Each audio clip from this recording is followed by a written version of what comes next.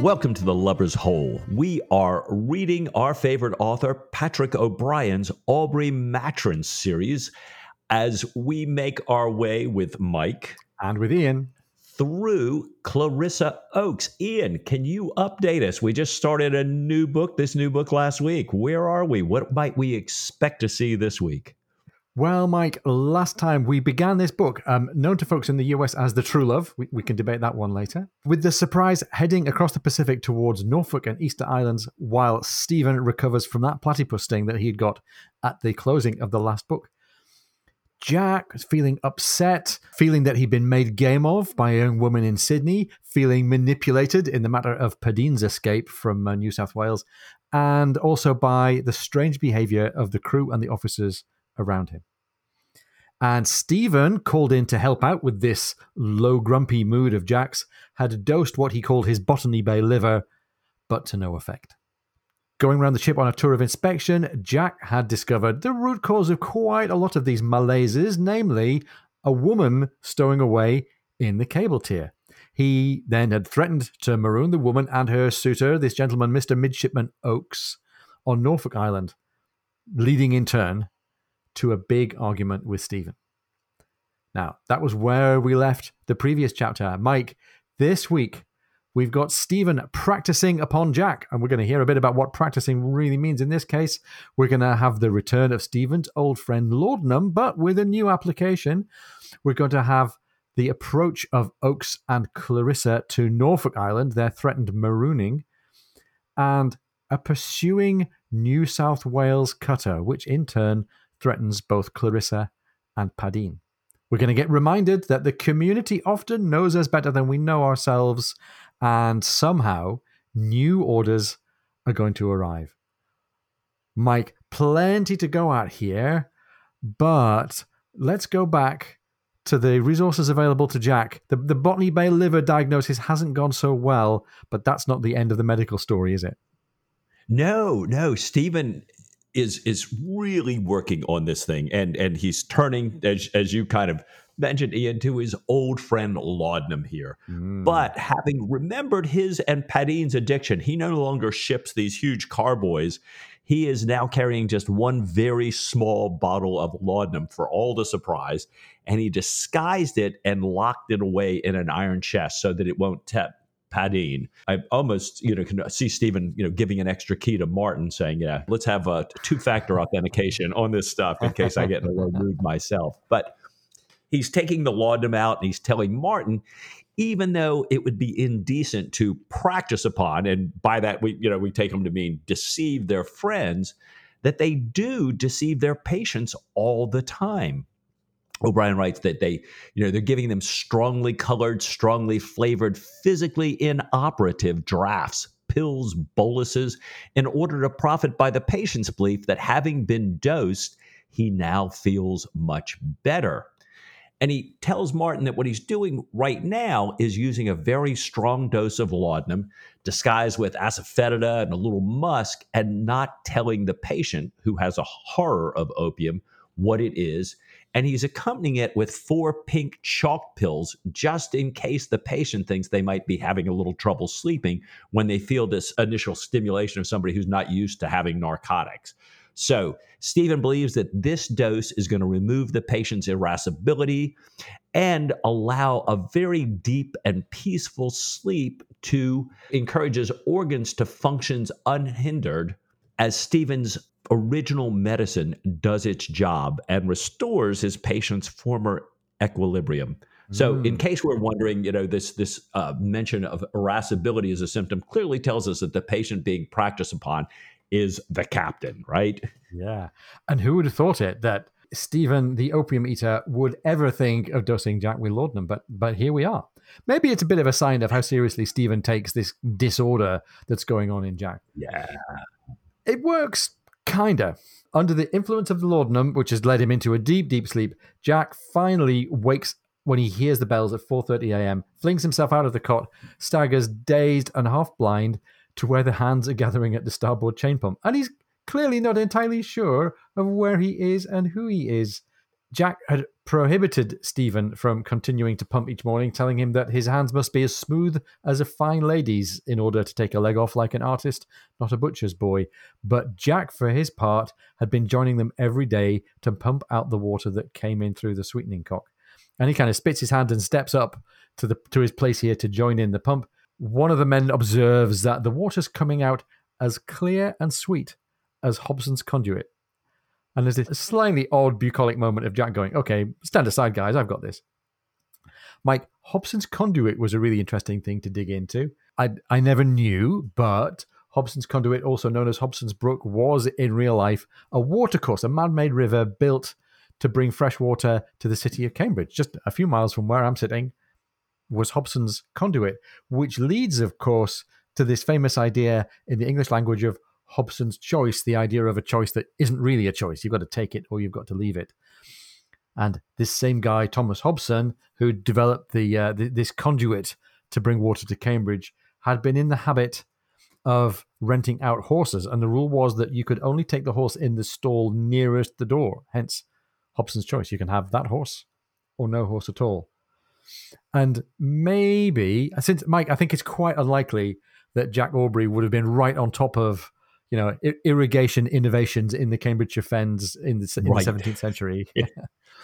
Maybe he's putting this in the mouth of Jack Aubrey as a way of pointing out that Jack's going to be faced with some choices that are not really choices, perhaps coming up in this chapter. Nice. Well, Jack sees that they're drawing closer to Norfolk Island. He checks the logboard. He asks Mr. West if any sharks have been sighted during his watch. None. He replies, only dolphins. Jack takes off his nightshirt, walks over to the gangway. And O'Brien tells us the sun is a fine, brilliant orange sliver on the horizon. But it's a sliver that you can only look at for a moment before your eyes cannot bear it. And O'Brien goes on and writes, a simile struggled for life in Jack's mind, only to be lost as he dived from the gangway, utterly forgotten in the long bubbling plunge with his hair streaming out behind in the pure water. Just cool enough to be refreshing. He dived and dived again, reveling in the sea, and once he came face to face with two dolphins, cheerful creatures, inquisitive but discreet. So I'm just relishing this scene here. It's not only beautifully written, it's our old Jack here for a minute, it seems like. Stephen had been arguing with him about his temperament and his mood and his lack of exercise. You're not diving, you're not swimming anymore. And here it is after Stephen's remedy.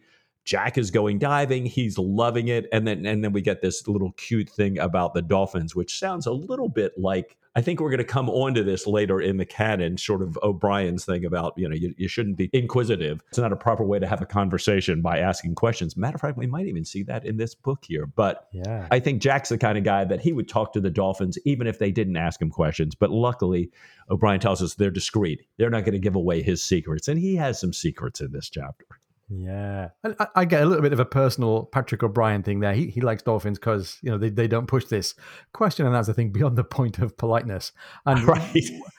We know biographically that this was a bugbear for Patrick O'Brien. He didn't like people being nosy about stuff and he would really resent it. Right. So he values the company of dolphins, clearly. Now, this bathing feels like a great thing for Jack. It's a very beautiful moment, as you say, Mike, beautifully written. Somebody's not happy about it, though. Killick has decided to take against this. He reminds Jack that he'd been admonished by this other physician, Dr. Harris, from the previous chapter, the one who was talking about closing the pores and throwing yellow bile upon the black. And Jack says to Killick, well, is high water the same at London Bridge and the Dodman? Talking about two very different places on the coast of the British Isles there. In other words, the advice that was fine from one place doesn't have to apply in another place. Thank goodness, because I think we were all shaking our heads a bit at the idea of Jack putting himself under the care of this Dr. Harris. So Jack dismisses the concern of Killick's and asks him to see if Stephen's available to join Jack for second breakfast. And Jack confirms how great he's feeling at breakfast. He says, I slept well, went out like a light, missed most of the morning pumping. He'd loved his swim, it says, feels like a new man, and invites Stephen to join in the swimming tomorrow. This is all feeling great. After the big falling out, Jack and Stephen seem back together. Jack's back to rights, it seems, in terms of his health. Stephen is back to his traditional role as surgeon. Here he has to run and go and take care of a couple of cystotomy patients. He looks at Jack's tongue with what we see as evident satisfaction before he runs away, and looks like everything's going well, right, Mike? Well, it does. It does. It's Stephen is running away. He's walking along the deck. He sees Jemmy ducks and the girls coming forward with what is usually a froward goat and a cross, ill-natured, speckled hen. But both of these usually temperamental animals are just behaving beautifully in the hands of the young girls there. And Stephen thinks to himself, how well animals behave to children. And anytime we have an O'Brien observation of animal behavior, whether it's a praying mantis, a rhinoceros, we know, wait a minute, somehow this is going to echo back. We should stick a pin in that, how well animals behave to children. Well, Stephen's so absorbed in this thought that he almost misses Emily saying, Miss is weeping and wringing her hands way up forward. So it's not surprising to me that Clarissa Harville might be wringing her hands way up forward. We remember that Jack told Oakes to pack his chest, and he told Stephen that he intends to put them out on this island, as you said earlier, Ian, in this argument, which no doubt was loud enough that the entire folks on the quarterdeck heard that, and it's been passed around the ship by now. Yeah, absolutely. And this is an important point. Jack wants Clarissa and Midshipman Oakes to understand that this is the punishment that he has in mind. And I'm pretty sure from similar things we've heard about before, Mike, that this would be seen as a just punishment in the Navy. It would not be disproportionate for this particular sin for Clarissa and Midshipman Oakes to be put on shore. Now, where they might get put on shore is the question that comes under consideration. Stephen kind of reflects on this and considers that the island, which is now, he says, much closer with these tall, strangely ugly trees, these Norfolk Island pines. And he's thinking about this when he hears Jack cry, "Jolly boat's crew away." And here we go with Jack putting what seems to be his intention into action. There's tension on the quarterdeck. There are people on the quarterdeck who don't like what's going on here, and they all look grave. They're looking back at the quarterdeck. Martin, amidst all of this, tries to point out a Norfolk Island petrel to Stephen, and Stephen just gives it a passing glance. Jack, and this is public in view of the quarterdeck here, Jack calls for Bondon and tells him to go see, to take the jolly boat into the bay and see if it's possible to land through the surf, advising him to pull in and sail back. And there's a very specific way that this is written about in the text. Jack and Bondon had served many years together. They understood each other perfectly well, and it appeared to Stephen that, in spite of their matter-of-fact words and everyday expression, some message passed between them. Yet, though he knew both men intimately, he could not tell what the message was. So, I wonder what it was that Jack was trying to communicate to Bondon. Let's kind of keep the tension going for a little while, Mike. Let's just stick a pin in that and remember it. I get the feeling we might be able to come back to it in a paragraph or three. Yeah, and clearly, there's tension all across the ship. I mean, everybody is watching this as it happens here. And as the boat leaves and it keeps sort of appearing and disappearing as it goes up and down in the waves, it says, the whole crew is kind of looking out of their side, watching this thing. And Jack tells Tom that he wants the ship to stand off and on until the boat returns. And then, by the way, to take some soundings as they come inshore. And he goes down to his cabin. Now, Martin is telling Stephen how much he can't wait to go ashore and all the birds he hopes to see. And O'Brien writes, for once, Stephen found Martin a tedious companion.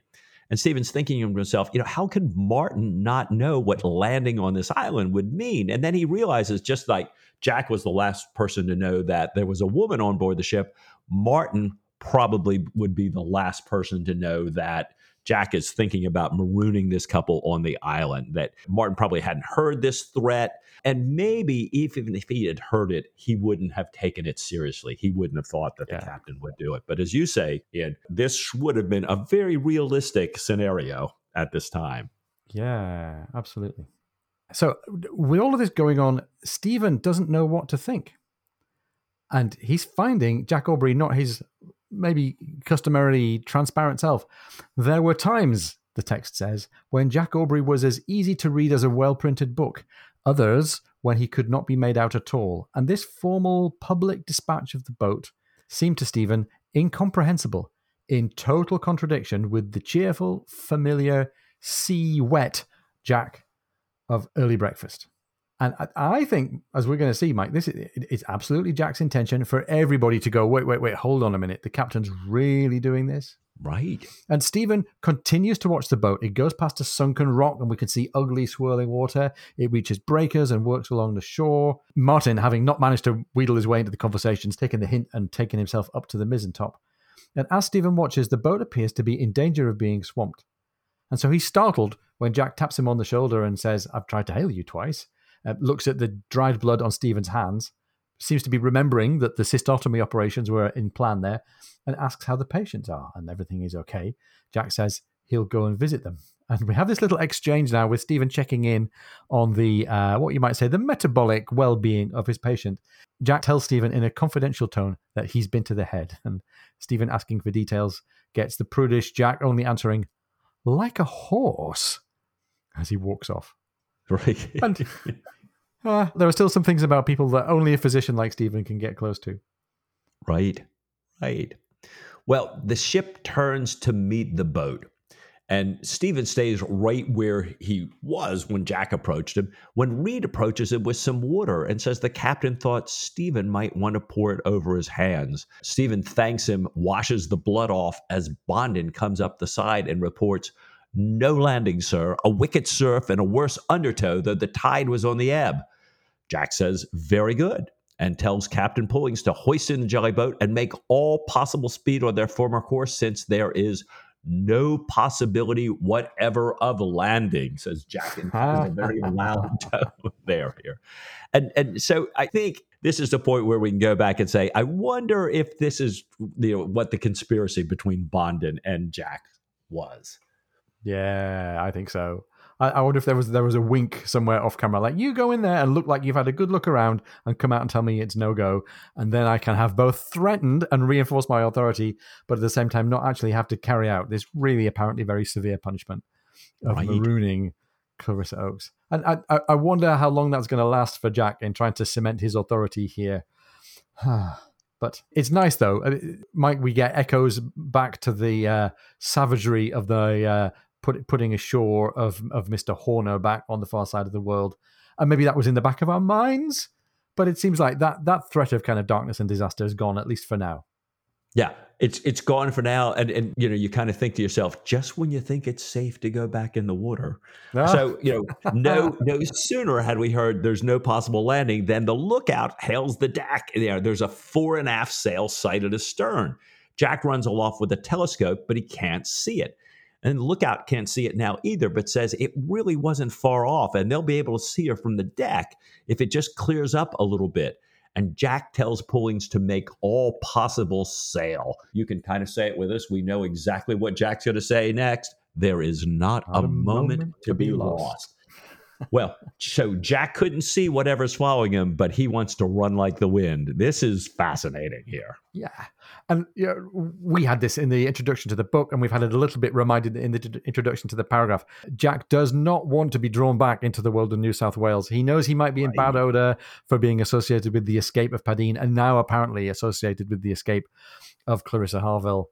And if the ship is an enemy, he don't want to talk to them. If the ship is one of His Majesty's ships coming out of Sydney and Port Jackson, he doesn't want to talk to it. So all is served here by keeping a rapid pace on. And as the jolly boat is hoisted in, Martin, playing the role of chorus, sort of expresses the naive disbelief. I can't believe the surf made landing that impossible. Surely. I saw a relatively smooth stretch just this side of the Cape, and it goes on again naively to say to Stephen, well, I hope you're not too disappointed. And Stephen says if he were here to repine, that is to express discontent, at every promising island that he swept past, he would have run melancholy mad long since. And Mike, I'm kind of wondering here, I suspect from the tongue-in-cheek way that Stephen is brushing this off, that he kind of knows what was going on with Jack and this exploration. He consoles Martin. He says, we've seen mutton birds, at least, and we've seen monstrous pines, which Stephen describes as being the second ugliest vegetable known to man. And for readers who are wondering whether it's okay to still be reading these books without knowing period nautical terminology, we get some relief, some slack cut for us by Martin and Stephen. Martin says, "Why are the royals to be set flying?" he says, having heard the orders of Jack to bend on all sail. He's been at sea so long, he doesn't want to ask anyone else and appear ignorant. And Stephen says, "Martin, you lean on a broken reed. We are in the same boat, as reeds so often are. Let us comfort ourselves with the reflection that not all of our shipmates could tell how an ablative comes to be so very absolute on occasion." And this is a very congenial little moment. Stephen said, "Don't you worry about all this stuff, Martin. You and me, we're together slightly outside of this community of the ship's company." And there's a couple of nice things to dig into here. First of all, Mike, I like this little mention of ablative absolutes. An ablative absolute is a construct in classical languages like Latin. And I think this is a little hat tip to C.S. Forester. All those of you who are keen readers of the Forester Hornblower canon might remember the scene at the beginning of Mr. Midshipman Hornblower where Captain Keen, Hornblower's first captain, pokes fun at him for his classical education and his youth. And he says, "We have no use, Mr. Hornblower, for ablative absolutes in the Navy." And my little antenna twitched there where we got this. But the other thing we should dig into is Stephen's kind of passing reference to the Norfolk Island pine as the second ugliest vegetable. What might be going on there, Mike? Well, it really made me wonder. Ian. He not only says that this Norfolk Island pine is the second ugliest, but he names the ugliest, another in the same family in Chile. Now, neither of these are pines. They are evergreens, and they're both beautiful trees. I mean, especially the Norfolk Island is planted this tall, symmetrical until it gets really, really, really big. So people love these. I think O'Brien was showing off just a little bit that, I happen to know the Latin genus of both of these things here. And two, I'm thinking this is Stephen saying, he had said earlier in the book that he really wanted to see this prodigious tree. And now he's kind of saying, no, that's the ugliest tree known to man. I think the thought that Jack might have marooned this couple on this island is Stephen saying, yeah, I don't want to see that. I don't want to be up close to that here. Just last chapter, he couldn't wait to find its prodigious beetles, for Sir Joseph Blaine back home. But now, Stephen no longer wants to have any part of them. But again, these are not pines. They're not part of the Pinus family. In one of these, the one that Stephen calls the ugliest is the monkey puzzle tree, which it takes us back to this family name as well as a little UK connection here, right? Yeah, Orocaria imbricata, one of my mum's favourite crossword puzzle compilers in the British newspaper The Guardian, had the pseudonym Orocaria, and it's a good name for a crossword puzzle compiler, somebody named after a monkey puzzle tree. Yes. So, there we go. Anyhow, West thinks that he can make out this ship that's following. He thinks she may be wearing a pennant, which means she's commissioned as a man of war, and perhaps she's the cutter that they'd heard about. And Pullings gives us a bit of exposition here. He explains that this fast 14-gun cutter called Eclair might be the one that's closing. Now, interestingly, Mike, I hadn't looked into this, but the cover art, the Jeff Hunt cover art for the original imprint of Clarissa Oakes, portrays this ship, the Eclair, on the cover of the book. And interestingly, she's holding down signals. Signals turn out to have been important in this little episode that we're reading about here.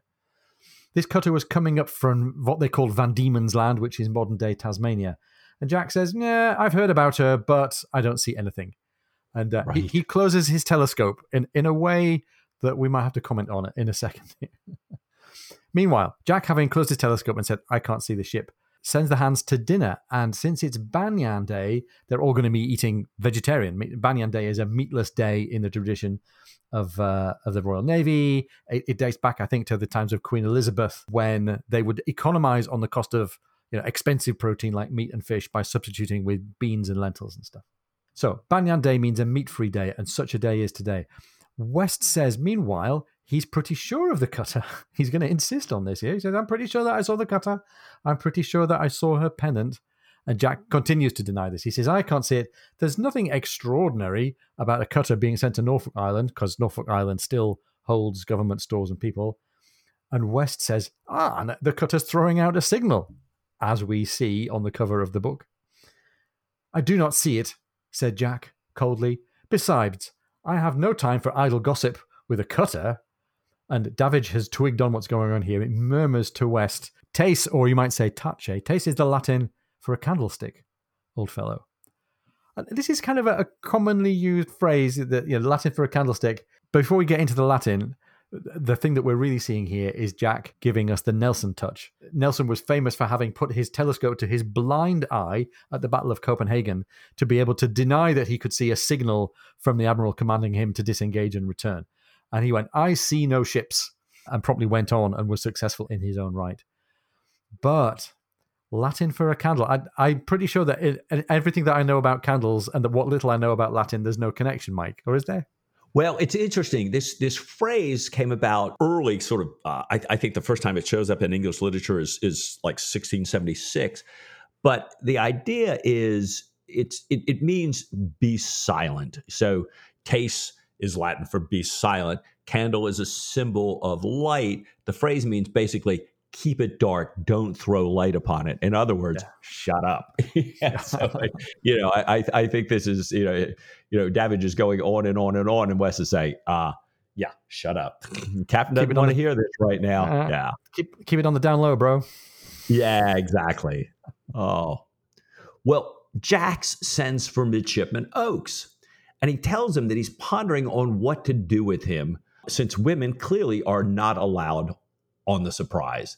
And he says that he's going to discharge Oakes in some reasonably Christian port in Chile or Peru where he can get passage home.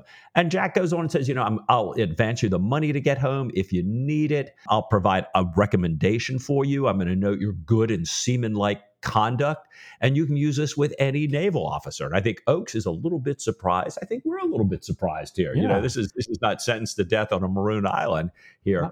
And then Jack asks if Oakes's companion, put quotes around companion, is under Oakes's protection. Oakes says that she is, and Jack asks what's to become of her. And Oakes says that if the captain would be so extremely kind as to marry them, then she'd be free. And if the cutter comes aboard, so Oakes is aware of this cutter chasing them now. And if that cutter comes aboard, they can tell them to kiss he says, that is, they can laugh in their faces. I think he realizes I'm not talking to the lower deck here. I'm talking to the captain. Yeah. Now Jack says, have you asked her? Oakes says that he has not. And Jack says, well, go ask her now. And if she agrees, come back with her. Jack says that one thing he will not have on his ship is a forced marriage. So he wants to hear it from her own mouth if she wants to marry Oakes. So, Mike, in the course of a few paragraphs, everything seems to have been put to rights. Jack's taken the laudanum, slept, woken up, pumped, swam, sunrise, great stuff. Bondon mimed going ashore to make sure that Jack's authority was restored, and now, meanwhile, Oakes is going to be fine, Clarissa's going to be fine, they're going to carry on ignoring this cutter, it's all going to be fine. But here we are, 29 minutes and 59 seconds into the episode, only barely halfway through the chapter. I don't think we're done yet. What's going to go on as Jack tries to get the ship organized around a wedding? Can that even be done at short notice? Is Jack going to go along? What's going to go on as Clarissa tries to take her place among the crew? Remember, we last saw her wearing midshipman's uniform in the cable tier, and just how solid is Jack Aubrey's authority now? Maybe we should ponder on these things as we take a short break, and we'll be right back in a few minutes. If you're enjoying the podcast, please come and join our supporters on Patreon. Go to patreon.com/lubbershole.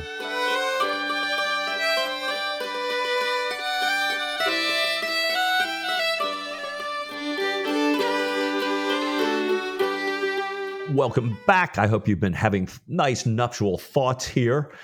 Certainly, Oakes and Miss Harville have. They come back panting into Jack's office. So I suspect they've been running all the way. And Miss Harville had fixed her hair, her clothes, and her face when Oakes had originally been summoned by the captain. So she's in a reefer's uniform, but O'Brien tells us that she's sitting with a straight back and her ankles crossed as if she were wearing a skirt. Jack says to Miss Harville that Oakes says that she has consented to marry him. And he says, may I take it that this is so? Or is the fish wather to that is to say, or does he flatter himself? And so I think, Ian, what we've got here is an Aubreyism, but also a Spoonerism, right? Yeah, absolutely. Spoonerisms, maybe all our listeners are across this, where we switch the first letter or the first syllable of one word, named after a fellow called the Reverend William Archibald Spooner, warden of one of the Oxford colleges, who was famous for switching things around. You were fighting a liar in the quadrangle instead of you were lighting a fire in the quadrangle. So there's the fish wather, is the wish the father. That's a nice little Spoonerism combined with an Aubreyism there. Now, Mike, we've had loads of Aubreyisms, obviously. I don't know whether we've had that many Spoonerisms. It's the kind of broad wordplay, humor, joke idea that I think would appeal to Jack, but I don't think we've had many others. So listeners, if you can think of any Spoonerisms that have occurred in the canon, hit us up on social media. Go to facebook.com/lubbershole or on Twitter @holelubbers and tell us about your Spoonerisms. Anyway, Mike, back to the show. Well, Jack asks Clarissa if she wants to marry Midshipman Oakes of her own free will, and she replies, "Yes, sir, and we shall be infinitely obliged for your kindness." Jack says, "Don't thank me. We have a parson aboard." He asks if she has any clothes with her. She does not. And Jack considers having Jemmy Ducks and Bondin make her a wedding dress out of number 8 sailcloth. But then he thinks, well, perhaps that's not really formal enough. And he tells Killick to go fetch a bolt of scarlet silk that Jack had bought in Batavia. And I don't know about you, Ian, but I'm thinking, wait, a scarlet wedding dress? A scarlet lady? You have Hester Prynne and a letter A maybe here. The color certainly seems significant. What do you think here? It does. We very rarely get red colors, and whenever we do, they seem to have symbolism, like the Spanish fly in Malta, like tigers in the jungle, like fire and sea snakes. So a red color seems like it's got some poetic power for us here. Exactly what it foreshadows and exactly what the consequences are going to be of Clarissa Harville making a dress up out of this scarlet silk, we're going to have to wait to find out.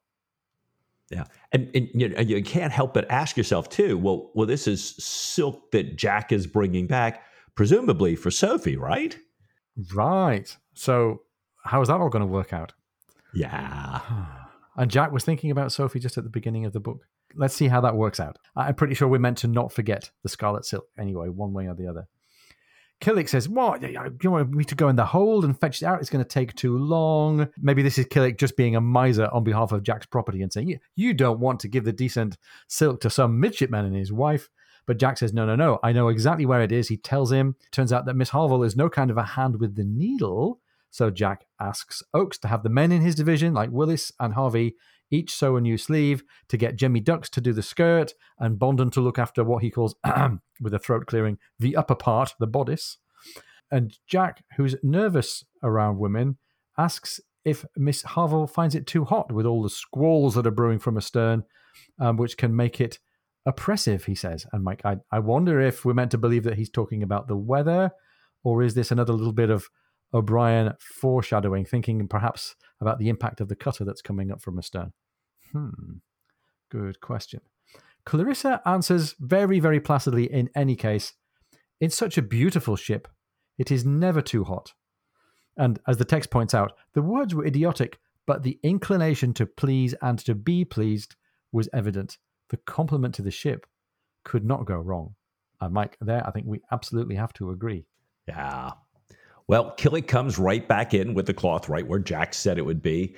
Jack unwraps it, takes off this blue that's around it, and then underneath is this heavy, discreetly gleaming silk, deeper than scarlet, extraordinarily rich and texture, and above all in color.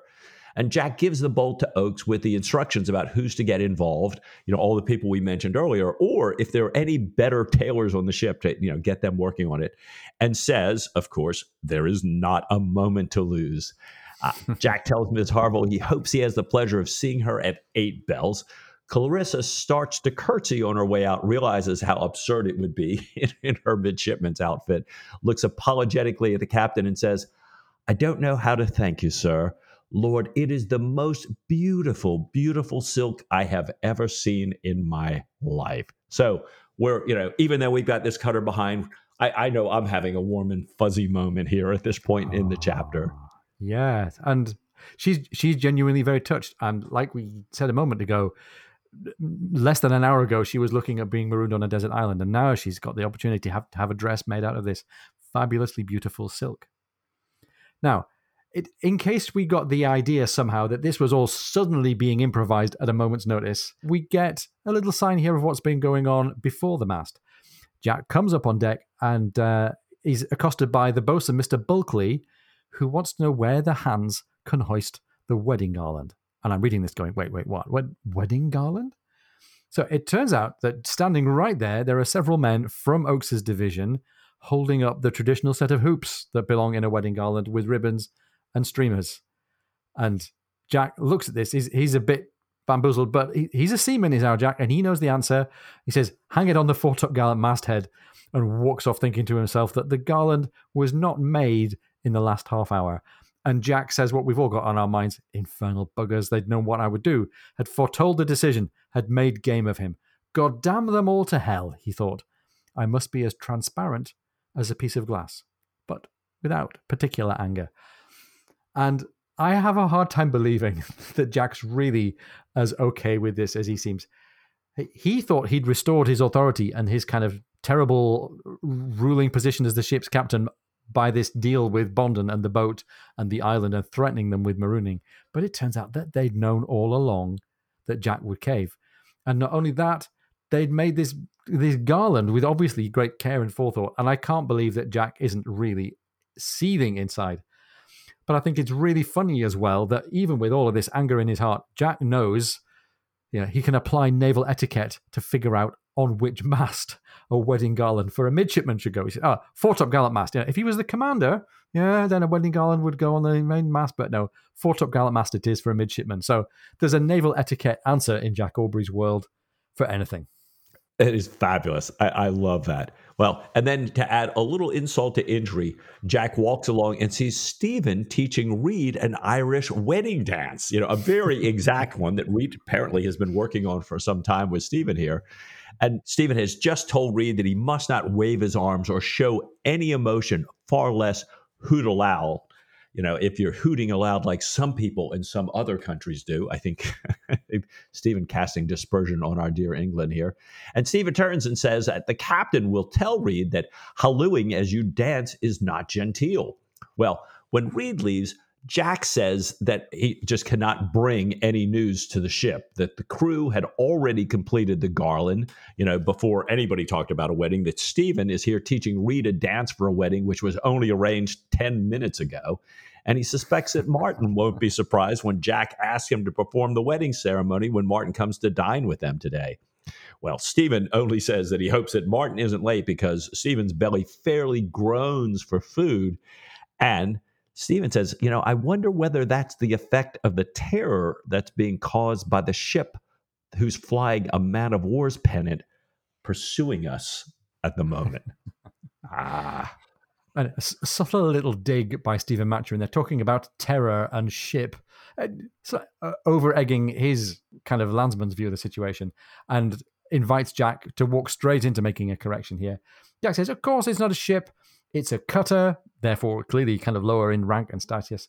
She might not even be pursuing us. She might be putting into the north side of Norfolk Island. And Jack says, even though she might want to speak to the surprise and she may well be wearing a pennant, we can safely ignore her. He's got no time for gossip. He says, I'll be safely ahead enough of her so that it's not court-martial obvious, and he'll get to that point before nightfall. So, Mike, this is a fairly traditional Jack Aubrey situation here. I'm trying to keep a clean pair of heels going here so I can make it into darkness and then make my escape. Stephen asks if they can't outsail her or just run straight away. And Jack says, well, we could do that, but we'd have to turn tail before the wind, which would be clear proof of criminal evasion. And meanwhile, we're heading upwind. Every time we go to windward, the cutter comes 1 point closer, because that's the way a cutter rig works. It can sail effectively to windward.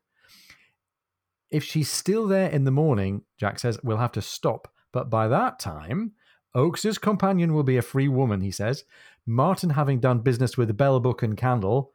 And there's one last reference here to Bell, Book and Candle, which I think we covered last time, is a reference to excommunication. I think that's Aubrey getting excommunication and marriage bundled together in his head here. Maybe two for the price of one. Yeah, and maybe just the way Jack talks sometimes, he has these phrases, or maybe telling us that an excommunication might not be a bad thing at this wedding. I don't know. Let's stick another pin in that one here. But Stephen, in a very low voice, not wanting any of the crew members to hear, says, "You would never be forgetting Padeen, I'm sure." And Jack, smiling, O'Brien tells us, replies, "No, I am not. We have no Judases aboard, I believe, and even if we had, it would be a bold cutter commander who could find him in my ship." So Jack, boy, Jack, who was pretty upset about being manipulated in this escape, is now saying, basically, Padeen's under my protection. This guy's never going to find her, even if he comes on board with the ship here. Well, Jack looks at this cutter, the Eclair, through his glass. She's very well handled. He realizes now that she may be going even faster than the Surprise and is indeed lying closer to the wind than the Surprise, and her pennant is now quite certain. But Jack still thinks, well, she can't reach us before nightfall. And he does kind of admit to himself the likelihood of her running beyond Norfolk Island into the main ocean is very small indeed, even if she was in pursuit of him. So I think he's starting, his defenses are breaking down a little bit now. I think he also realizes that, and she doesn't look like she's really going to be turning into Norfolk Island anymore. It's clear she's coming after me, but she's not going to get us by nightfall. Yeah, very good. Now, Mike, this vessel, HMS Eclair, there was more than one Eclair, as we learn. This, we think, in this book, is a reference to the real-world French-built 14-gun dispatch cutter by the name of Eclair. He might also have been referring to another HMS Eclair, a schooner of 12 guns, launched by the French in 1799, captured by HMS Garland in 1801. That's classic O'Brien timing there. But that ship had been renamed HMS Pickle in 1809 because by then there was a new HMS Eclair in the Royal Navy, an 18-gun brig sloop. So between one of the three actual or previous or slightly anachronistic Eclairs, there were enough small-sized dozen or so gun warships called Eclair that O'Brien had a few to choose from here. Meanwhile then, Jack and Stephen continue their conversation on the deck, and Jack remarks, I think quite approvingly, about the power of a young woman that sits quiet, self-contained and modest, looking down, answering civil, but not very much. A man could not speak chuff to such a girl without he were a very mere Goth. Stephen replies, "It is my belief, brother, that your misogyny is largely theoretical." This is a good line. And Jack admits that he loves a wench, but he says, a wench in her right place. And I think Jack Aubrey's wrestling here. On the one hand, he can't abide the idea of women aboard and what they mean for discipline. But on the other hand, she's a woman. Right.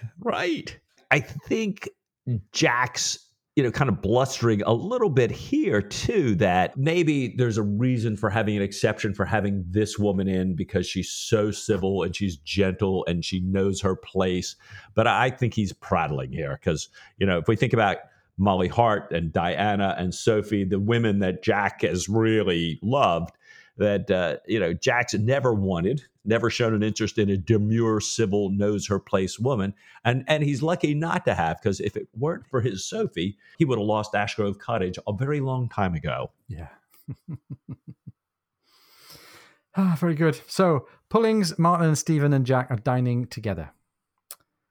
Tom and Jack are trying multiple different ways to explain or to convince the others that a sailing craft that can sail within 5 points of wind, even at the same speed, will overtake another coming up only 6 points. And Mike, this is an exercise in geometry that many sailors have tried to explain to non-sailors in the past. But it's the puzzle of velocity made good. Don't get me started. Anyhow, Jack has to lay it out on the table after dinner with lengths of white marlin, with pieces of bread and a dead weevil, and looking at the sides of the triangles and the angles and trying to explain it here. Stephen and Martin are finally convinced that just sailing closer to the wind does actually get you overtaking as well. Stephen's head, rather than his heart, having seen the Surprise run down so many enemies of superior force, he kind of has to think about this. Martin is going light, though, on the after-dinner port to keep his head clear for the wedding service, and Stephen, who normally only attends funeral services, heads over to the sick berth to listen to more of the stories of Owens, the guy who we heard from in the previous chapter, talking about the fur and seal trade and all the islands that he's visited, including the Sandwich Islands, which he He describes as including Hawaii, but I think the Sandwich Islands pretty much were what we now call Hawaii, and Easter Island. Yep. And in typical O'Brien fashion, we go on to the next paragraph, and Martin comes down after the service is over. Yeah. So we completely skip the wedding service. We had one in Surgeon's Mate. We don't need another. And Stephen, instead of jumping right to the wedding, says, he's telling Martin how much he wants to see these large figures on Easter Island. I think we talked about them before, these big statues here. And and Stephen's saying, I wonder how far it is. And Martin says, well, the captain said it would be about 5,000 more miles to go, but he had drunk so much at dinner that Martin, is not to be relied upon. And Martin's a little giddy here, ha ha ha. Yeah. So this is interesting. We saw him kind of holding off on the port at the end, but now after he's performed this service, he's like, kind of a giggling little boy here. Well, Padeen had been very, very anxious ever since the cutter was sighted. And, as Martin and Stephen and Padeen are kind of, leaving for the dispensary, Padeen whispers in Stephen's ear, please not to forget him. And Stephen whispers back that he will not and that he has the captain's word. And then loudly to Martin, I think Stephen, to sort of cover over this whispering, ask how the service went. And Martin says, well, short of pitching and almost going over twice, so apparently, Martin, as the ship was moving, almost lost his balance. He says it was just like a private wedding in a drawing room. The captain gave the bride away. The armorer had made a ring out of a guinea piece. The officers were all there, and they all signed it and made it official in the logbook. He said, but the bride had startled him by appearing in a scarlet dress. So at least we forget, we've got another reminder here of this scarlet dress. Martin had not expected her. He had gone to visit her before the wedding to explain things, and he hadn't expected her to be literate. But he said, that when on this pre-wedding visit, she was still wearing the clothes she had come aboard in. And I must say that although she looked very well as a bride, she looked far better as a boy. Her slight but not unattractive form gave me, if not an understanding of pederasty, then something not unlike it. And O'Brien writes that Stephen was surprised. He'd never heard Martin make such an unreserved and almost licentious observation. Perhaps now he was more medical man than parson. And perhaps, Stephen reflected as they rolled their pills and Padeen wound the bandages, that this was one of the effects of bringing a woman into a celibate community.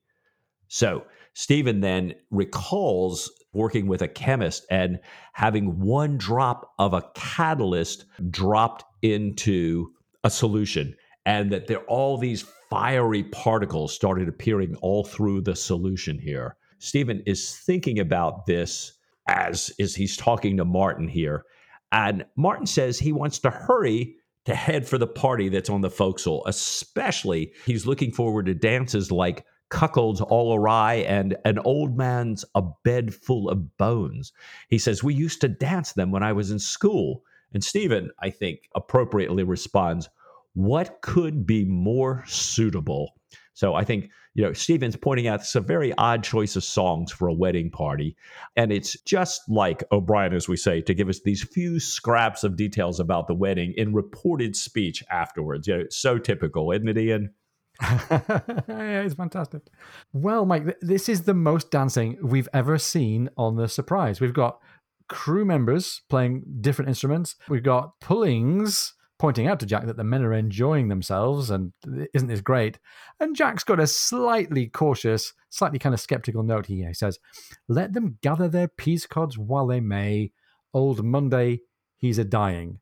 And just to quickly pick up on this cute little Aubreyism here, it's a misquotation of gather ye rosebuds while ye may. Old time, he still is still a-flying. So it's not rosebuds, it's peas cods, and it's not old time, it's Monday. But anyway, and it's not flying, it's dying. But apart from that, Jack, you got it dead on. That's a poem dating back to the 1600s, Robert Herrick. Meanwhile, peas cods apparently means pea pods. So Jack is quite a few steps away here from getting a good quote, but never mind. We all know what he means. Continuing with Jack's little observation to Pullings here, he says, they will have a ducking before we muster the watch. And O'Brien says they both glanced up through the cloud of sails at the thickening sky barely a star showing through. But I'm just as glad of it. That damned cutter will throw up another blue light in a minute, and we shall not be able to see this one either. So, a neat little bit of catching up on the action here. The cutter has been throwing up blue lights more than one, it turns out, which is normally the signal to say, oh, slow down and stop and pay attention to me. And Jack has been ignoring those as well as ignoring the pennant and the signals and the sailing to windward. Now, before the rain starts, the clouds got so low that the cutter's third blue light can't be seen, which is exactly what Jack was hoping for, I think. He wants Tom to keep their sails up and thinking that the cutter might well shorten sail for the night. Two absconders with no reward money and no great prize worth cracking on into the darkness for. Tom thinks maybe he might have come on for promotion, and Jack says, well, losing his rigging would earn him some harsh words with naval stores being so short in Sydney, so maybe it's not a career move. Jack thinks that with top gallants and royals aboard the Surprise, he'll draw away from the cutter tonight. And then, without remembering to touch a belaying pin, and perhaps only to add someone on record for a possible court-martial in the future, Jack says, but in any event, I am morally certain that in an hour's time, he will put down his helm and steer for the north side of the island. Well, good for you, Jack. I'm pleased that you're so sure of that. Meanwhile, there's a double lightning strike, and we know that that never happens by accident. And Jack looks at all the sails that he's all got up in this really thick weather, and we are all invited to think here, what could possibly go wrong? Well, at first dawn, the thump of a gun wakes Jack, and Reed appears reporting that the cutter is a half a mile on the starboard beam, has thrown out a signal, fired a leeward gun, and lowered down a boat. And they can't read the signal, but it contains the words, it appears, governor and dispatches. Jack has pullings prepared to receive them, and he notices that they seem to be whipping lots of things down into the boat that they're bringing in, lots of big bundles and packages and things.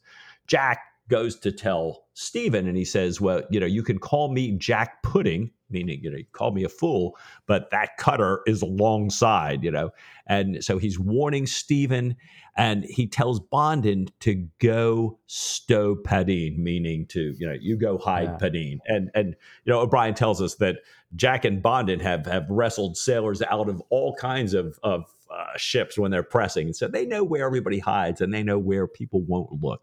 So he thinks that'll be safe here. So the Claire's commander, Mamullen, and a midshipman come aboard with dispatches that the governor commanded Mamullen to personally deliver to Captain Aubrey. So, that, I wonder what that is.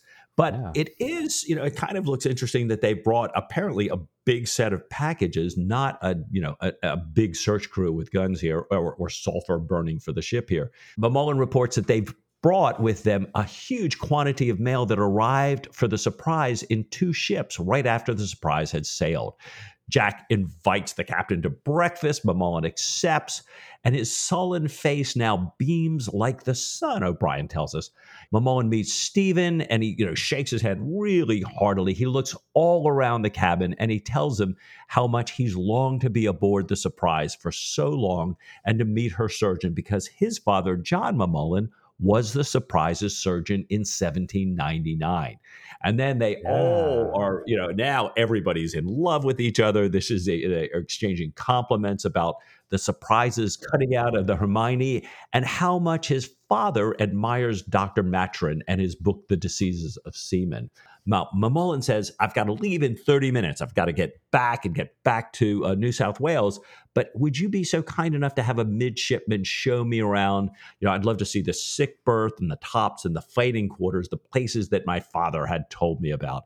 And Jack has Oakes show him around. So how, boy, once again, like the, Norfolk Island, boy, what this peril has turned right around here.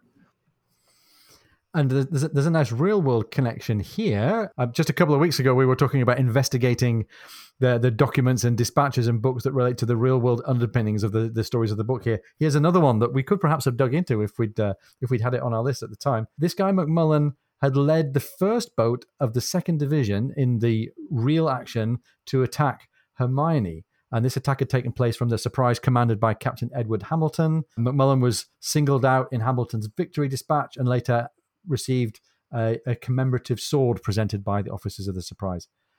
There's no specific record of a son serving later as a Royal Navy officer, but there were two different lieutenants, Mamillion, I think, a different spelling from Mamullen, at the time of the novel. And we get that from the great resource of the POB muster book.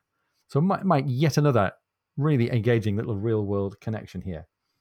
The thing that we might all have missed, though, if we weren't paying attention, is that besides the orders and dispatches, Mamullen had been bringing mail. And for how many chapters of how many books now have Jack and Stephen been hanging out for some mail, some news from home?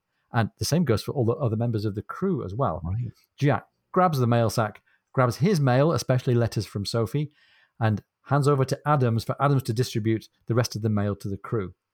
He notices large corded trunks of legal papers, and heading into his cabin, Jack opens the first package that he gets to, a waxed sailcloth package with 3 large Admiralty enclosures there for Stephen, and a cover letter from the governor. Having taken care of all of that official business, duty done, he turns to Sophie, and we learn that Sophie has got the good habit of a naval wife of numbering her letters so that he knows in what order to go ahead and open them. And he gets on reading about his children's education, some notes actually written by the children for him. He stops smiling when he reads in Sophie's letters about Diana. And this is the part where our hearts kind of harden a little bit inside us. We think, what on earth is going on here with Diana? And it's even more agonizing, I think, that we're learning about this potential problem with Diana in Jack's reading of letters from Sophie. And that already sets us on edge, thinking, what's Stephen going to be thinking about? What's he going to be learning? Sophie's reluctant to say anything disagreeable about anyone, so it's hard to understand what she's saying about Diana, and Jack can't really make sense of it. So he put down the letters to say goodbye to Mamullen. Mamullen gives Jack joy of what he calls the finest 6th rate he's ever seen, finer than even his father's descriptions, before speeding off to see his girl in the Sydney suburbs. We've all been there. Anyway, a nice little nudge from Patrick O'Brien about the influence of women on officers' duty, and we might get the chance to revisit that theme later on. So meanwhile, Jack goes and joins his officers in the great cabin, hands out their mail, tells them Mr. Oakes is going to leave them in a convenient South American port, since the Surprise is a ship that carries no wives.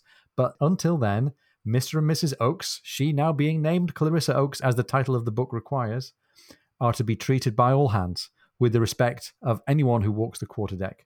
And he invites all the officers to dinner with the Oakses. Now, Mike, we're going to get the chance to dig in here to some more of these dispatches. What are we going to learn about from the letters from home and from these orders and dispatches? Well, it's interesting. Jack goes back to read some more, and he realizes that what he thought was the governor's cover letter is a very large envelope. And he thinks, well, I just thought it was him sending his compliments. I'd better have a look at that. And he finds out that it contains orders from the governor. So it says that on the island of Oahu, south of the Sandwich Islands, that there's a war in progress between the queen of the southern part and a rival in the north. As part of this war, British ships have been detained, British mariners have been abused, and Jack's mission is to determine which side should win and support them if they'll accept British sovereignty, since Jack's ship can decide the issue between these two sides here. He's also supposed to get the British ships and the crews released, and make sure to safeguard the island for British trading, because it's an important piece in their routes to Canton and Korea and Japan. And the orders go on, kind of written very quickly at the end, to provide a colonist's list of the benefits of British protection. They mention things like a settled administration, superstitious, barbarous customs, undesirable practices, medical instruction, enlightenment, missionary stations, commercial development. And so I think we're all reading these going, oh, yeah. And the last part, which was especially written in haste and then crossed out, says something about the ends justifying the means. And Jack kind of notes that the way they've crossed this out kind of gives them what he calls a ghostly emphasis. So Jack, of course, alters course for Oahu. And let's just reflect here. Jack was probably hoping at some point, having got past Christmas and Easter Island, to head down. Where was he going again? South America? South of the equator? We're going further and further north. We're going up to the equator. We're going to this place called Oahu, a fictional island in the Tom Horn mapping project, somewhere south of Hawaii, known at the time as the Sandwich Islands.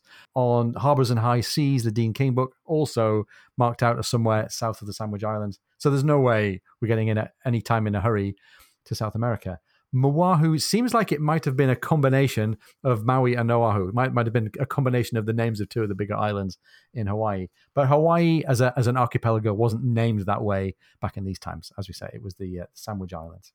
Google tells us and shows us that it's the only United States state flag to include a foreign country's national flag. It's red, white, and blue horizontal stripes in the pattern of the Stars and Stripes.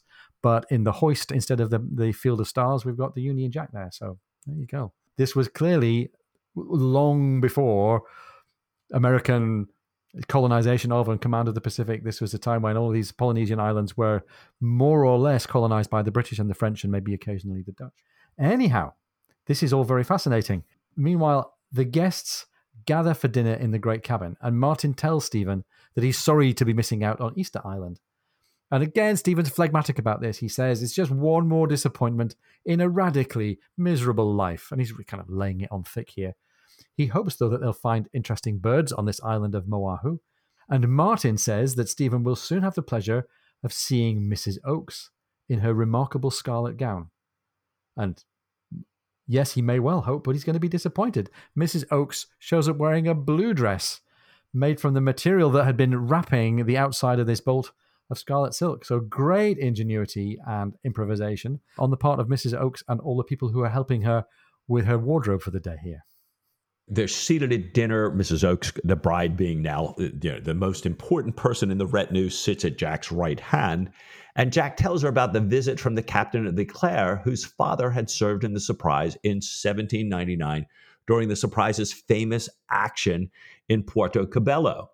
Mrs. Oakes had never heard of the action, but she says she's been fascinated by naval actions ever since she was a child and asked the captain to please tell her about it. Well, Jack tells her the story while filling her glass repeatedly, and by repeatedly telling Martin along the course of the story that the bottle stands by him. So we're keeping the liquor flowing pretty hard here. The story goes that boat crews from the Surprise, which had 28 guns and 197 men and boys, had cut out the Hermione, which was a 32-gun frigate with 365 men, from this Puerto Cabello on the Spanish Main.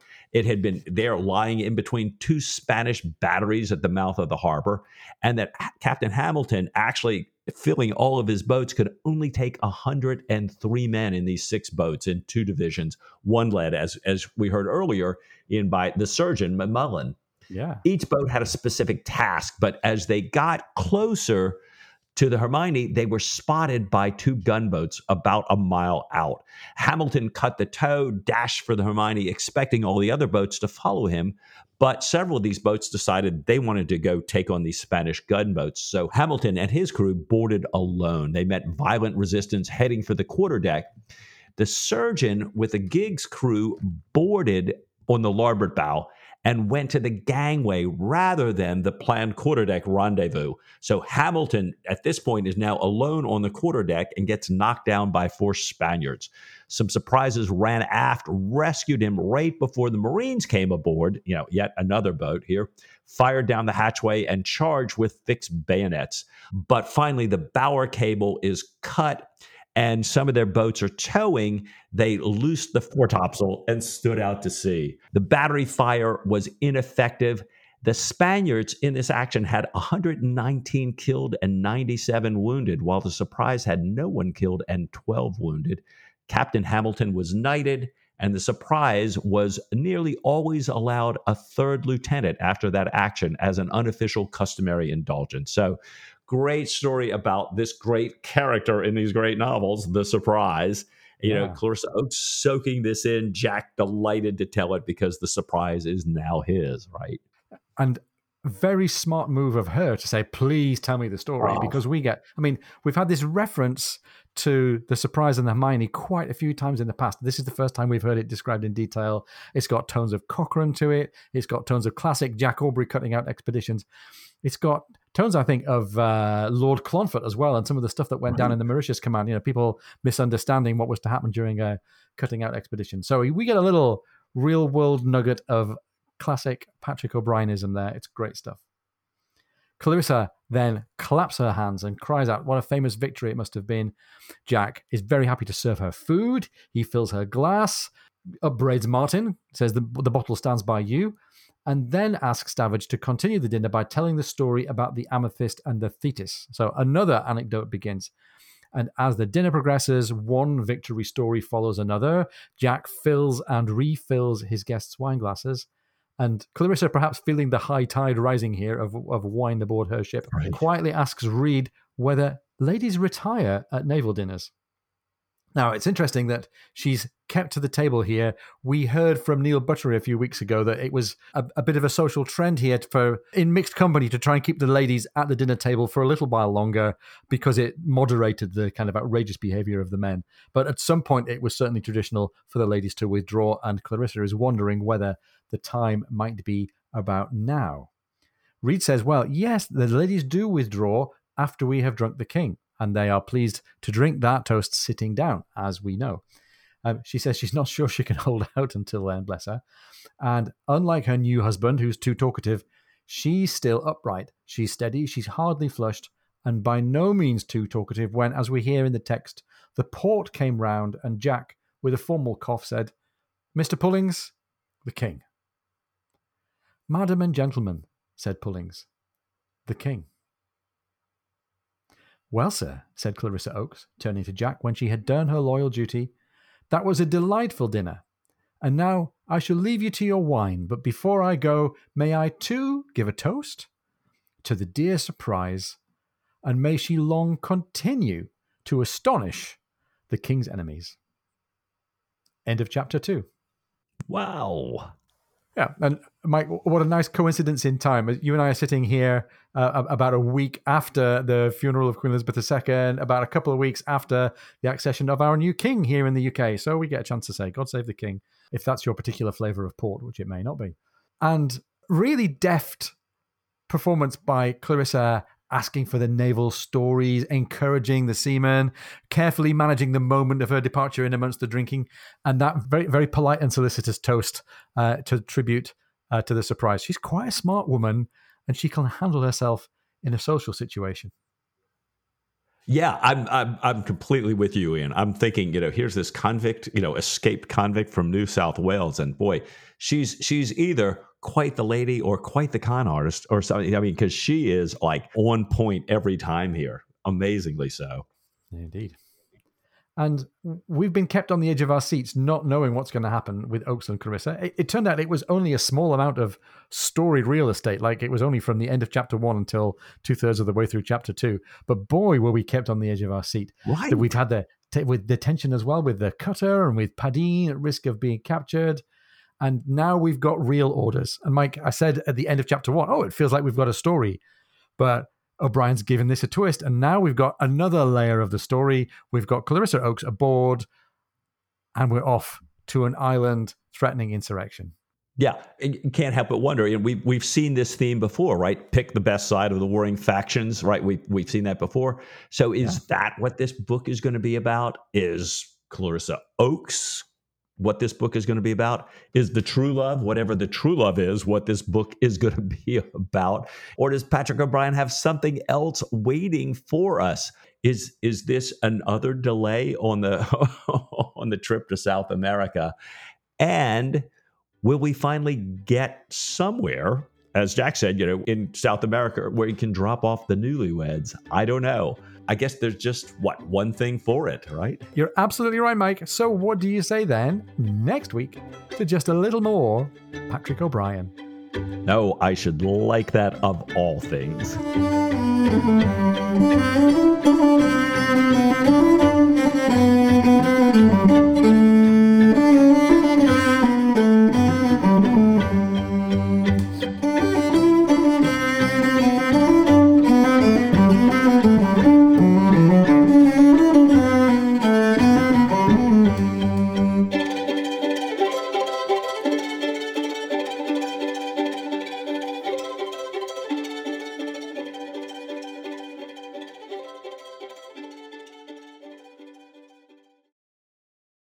Yeah. She's a woman. She's hold on. Mo says yes, but she can't be on board, Dad. That's not on Jack's ship. There we go. Good job, Mo. There you go, Sam. Sorry.